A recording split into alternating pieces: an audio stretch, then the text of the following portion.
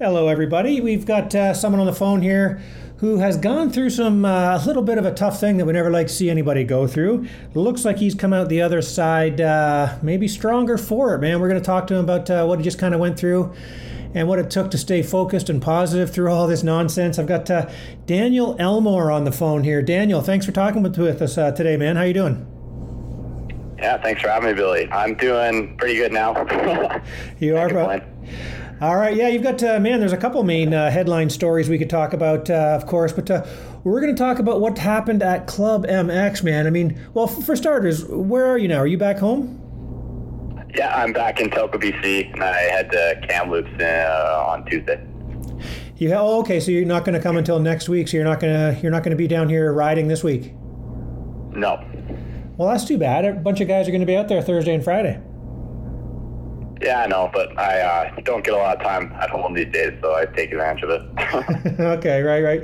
You know, it's funny, you mentioned Telkwa, BC, and I kind of, I actually had an article kind of half written, just kind of talking about the situation you just went through and stuff like that. Then I got thinking the more I got typing, I'm like, you know what, I should just call him and have him tell us in his own words, and we'll kind of just do it as more of a podcast. But a point I always want to make too, same with a guy like Yannick Boucher from Hearst, Ontario, being from Telkwa, BC.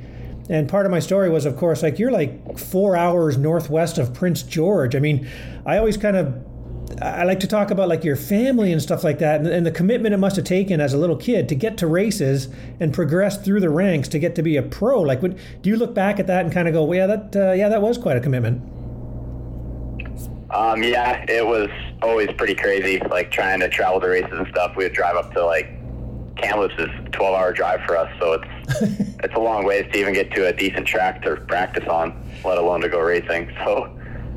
Yeah, so I mean, you must look back and kind of, like at the time, you just think it's normal, right? Yeah, okay, parents, let's jump in the vehicle and away we go. But now looking back, you're like, wow, that was something. Yeah, it was pretty crazy looking back. Yeah, so I mean, you mentioned Kamloops is 12 hours away. What was your nearest? You mentioned having to drive for practice tracks. Where was your nearest race? I guess Prince George and stuff, right? Or Terrace, or where would you go? Smithers is a town about 10 minutes from Telkwa. I'm about half an hour to Telkwa. Okay. But they used to have a track, but it shut down 6 years ago. They used to have a race there every year, and then like Terrace was the weekend after, so we get a lot of people coming up for the 2 weekends. Okay. So those are the two closest, but since that shut down, Terrace shut down, and now there's not really anything aside from Prince George once a year. Okay, yeah. So I'm just always amazed. I always like pointing that out. Just to get to the races and to move up through the ranks. I mean, just the miles you guys must have put on looking back, must be pretty incredible. Went through a few vehicles, I'm assuming. Yeah, a couple. All right, man. Well, anyway, I just want to give kudos to your family for getting you where you are and stuff to the pro ranks in any sport. Coming from somebody. If you're listening to this and you're not sure what the province of BC looks like, go on Google Maps and just kind of look at the size of it, and then look where Telkwa is, and yeah, you'll be pretty impressed with the commitment that takes. But anyway, so that I just wanted to touch on that because I think that's pretty amazing. But now. You were at Club MX again this winter. Like, well, how many years have you gone to Club MX in the winter? See, that's the thing. Like, 2017 through 2019, it was just kind of the winters were getting too long, and I couldn't like progress. I felt like, so it made kind of a full commitment when I turned 18 to like go all in, and that's when I started to go to club for the winters. So I've been going since 2020. Okay, so it's been a couple of years now, at least. Anyway, now how come? Just to ask. I mean, we're obviously quite connected with the gang there at Club MX. They do our Total Devotion Award at the Walton Transcan. So we love the guys there. Ben Graves, Brandon Haas, and the whole group and stuff. But why did you choose Club MX? Is there other like Canadian buddies that you knew that were going there, or why did you choose there? No, I didn't know anyone that went there. I found it myself. It's just. It's kind of, they're kind of the most like strict, I guess you want to say. They don't allow any like bad behavior and stuff to happen there. And talking to people, I noticed at the other facilities that happens sometimes, and I didn't want that. So Yeah, there's not a whole lot of outside influence there either. I mean, the town of Chesterfield, there's not a whole lot of trouble you can get into there. Yeah, exactly. You gotta get in the car and commit yourself to going to Charlotte or something. Yeah. Do you go to that Mexican restaurant too? Where at? Just as you're heading out, I don't know, I can't remember what the town's called, but just as you're heading out and you're going to go to Charlotte, everybody always recommends that place. I went in there once. It's good. Oh yeah, I've been there a few times. Yeah, okay. Yeah. All right, now this year, lots of Canadians there this year though, right? It must have felt pretty comfortable there with all the friendly faces and friendly Canadian accents. Oh yeah, there's probably like a third to a half Canadians there. It was crazy, but. Okay, now, well, of course, we'll talk about you've moved up to the 450 class after last year. The 250 guy. We'll certainly talk about that. But what I wanted to touch on again, showing more of your commitment to improving and just sticking with it. I mean, I got the word that, of course, 8 dirt bikes got stolen one night there. Can you kind of take us through that? I mean, you had your 2 bikes. I mean, with Courtney Lloyd at Cycle North and obviously a bunch of other sponsors and stuff, you had a couple Honda 450s, right? Can you just kind of take us through what you had and what the heck happened? Yeah, I had 2. Well, the one was my practice bike, which the Monday before that, I cracked the case on because I snapped the chain on a jump. So I wasn't riding that. It was just parked in there. Then I started riding my race bike. It only had 1 hour on it. And I got up. I wasn't riding that day because I was actually really sick. But I got up and I got a text message from Hayden, the gym trainer, telling me to come to my garage right away. So I walked up there and all the bikes are gone.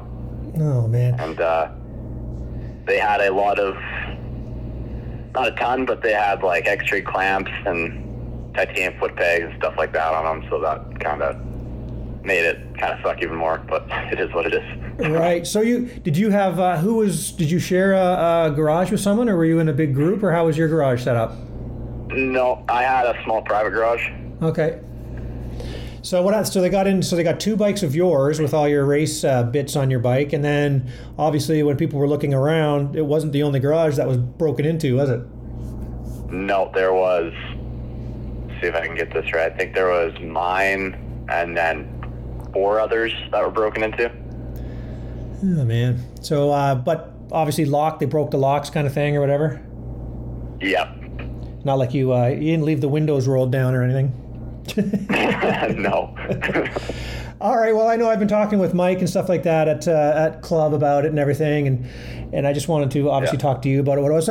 So, I mean, okay, that happens. Now, insurance-wise, what's the next move? You're like, oh my God, I got no bikes. I got a race season coming up. What do you do next? So I was all kind of, the first week I was kind of just hoping someone would see something, but that never happened. So I rode, my brother had an old YZ125 there. I rode that for that week. And the mechanic, I think his name's Cameron. It's Alex Martin's mechanic. He had a 22 Honda 450 for sale.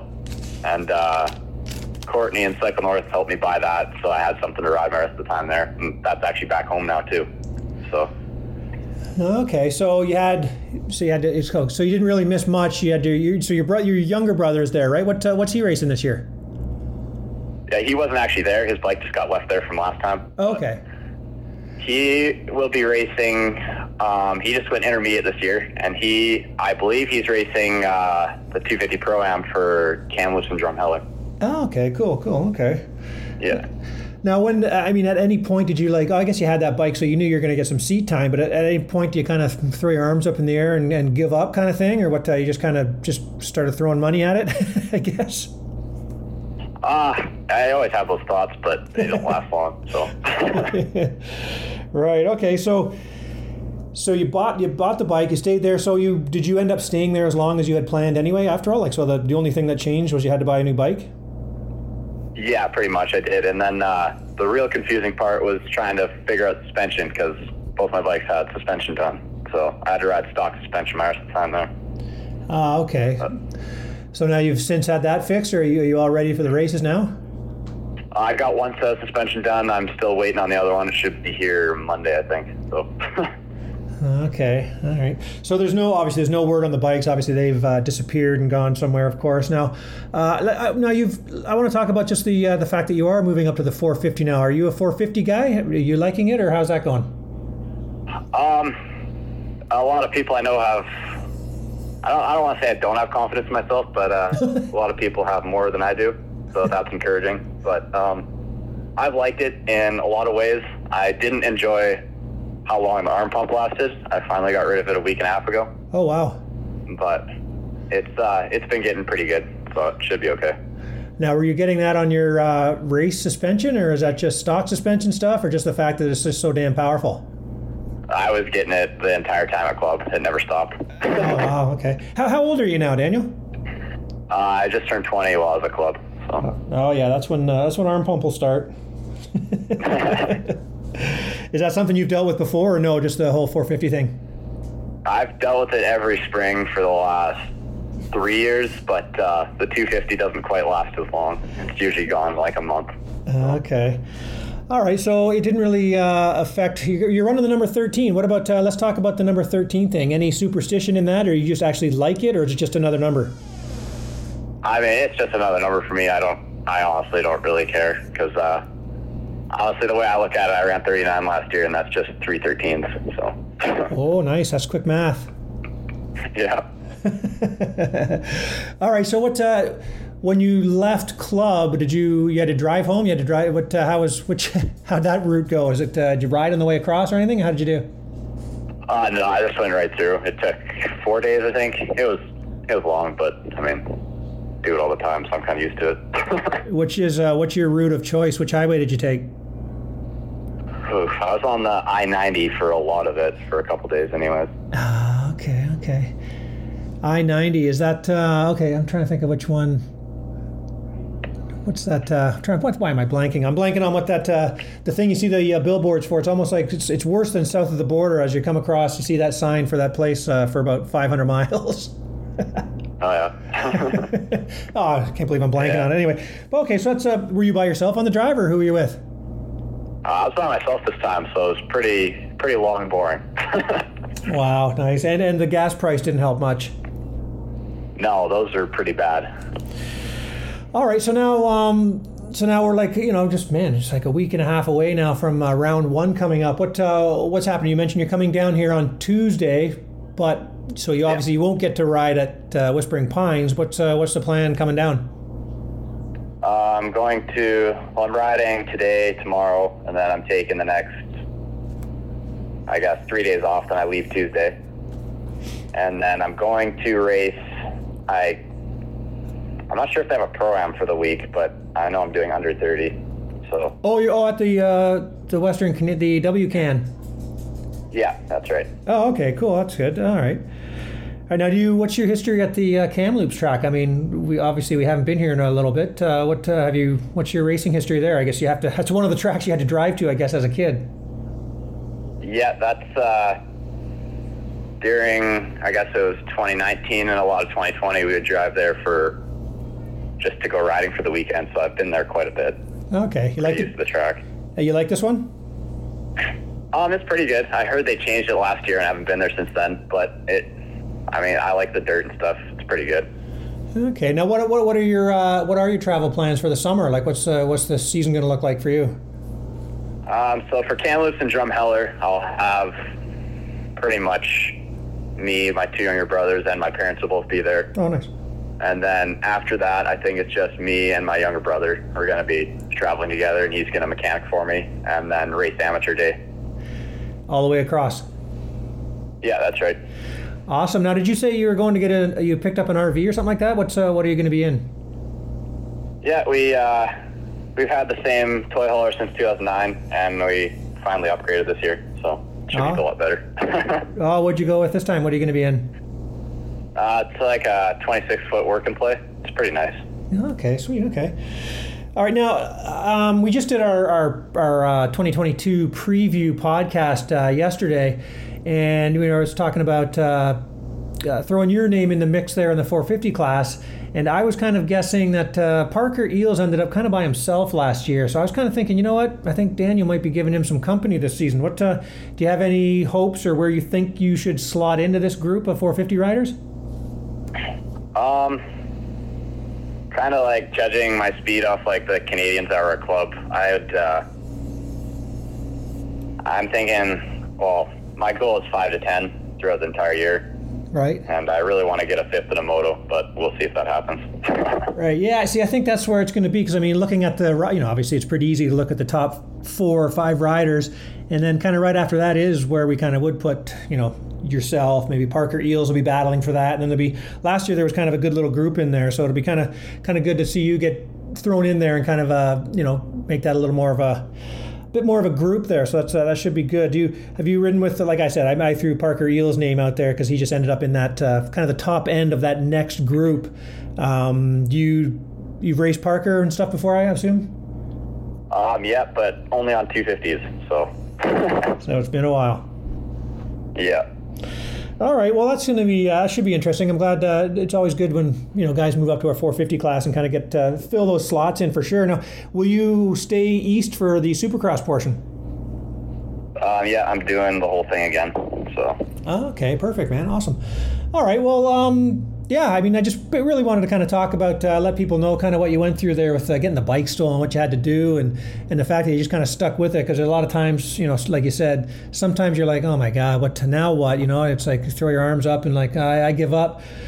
But it's cool you didn't, man. I'm glad to see that you, you persevered and you're hitting the 450 thing. You're going to be driving across the country. Hey, what do you, is there a family business or something like that? What do you do for work in the off times, or do you? So I worked during the winters until, I guess I worked a bit last fall and winter until I went to club. I was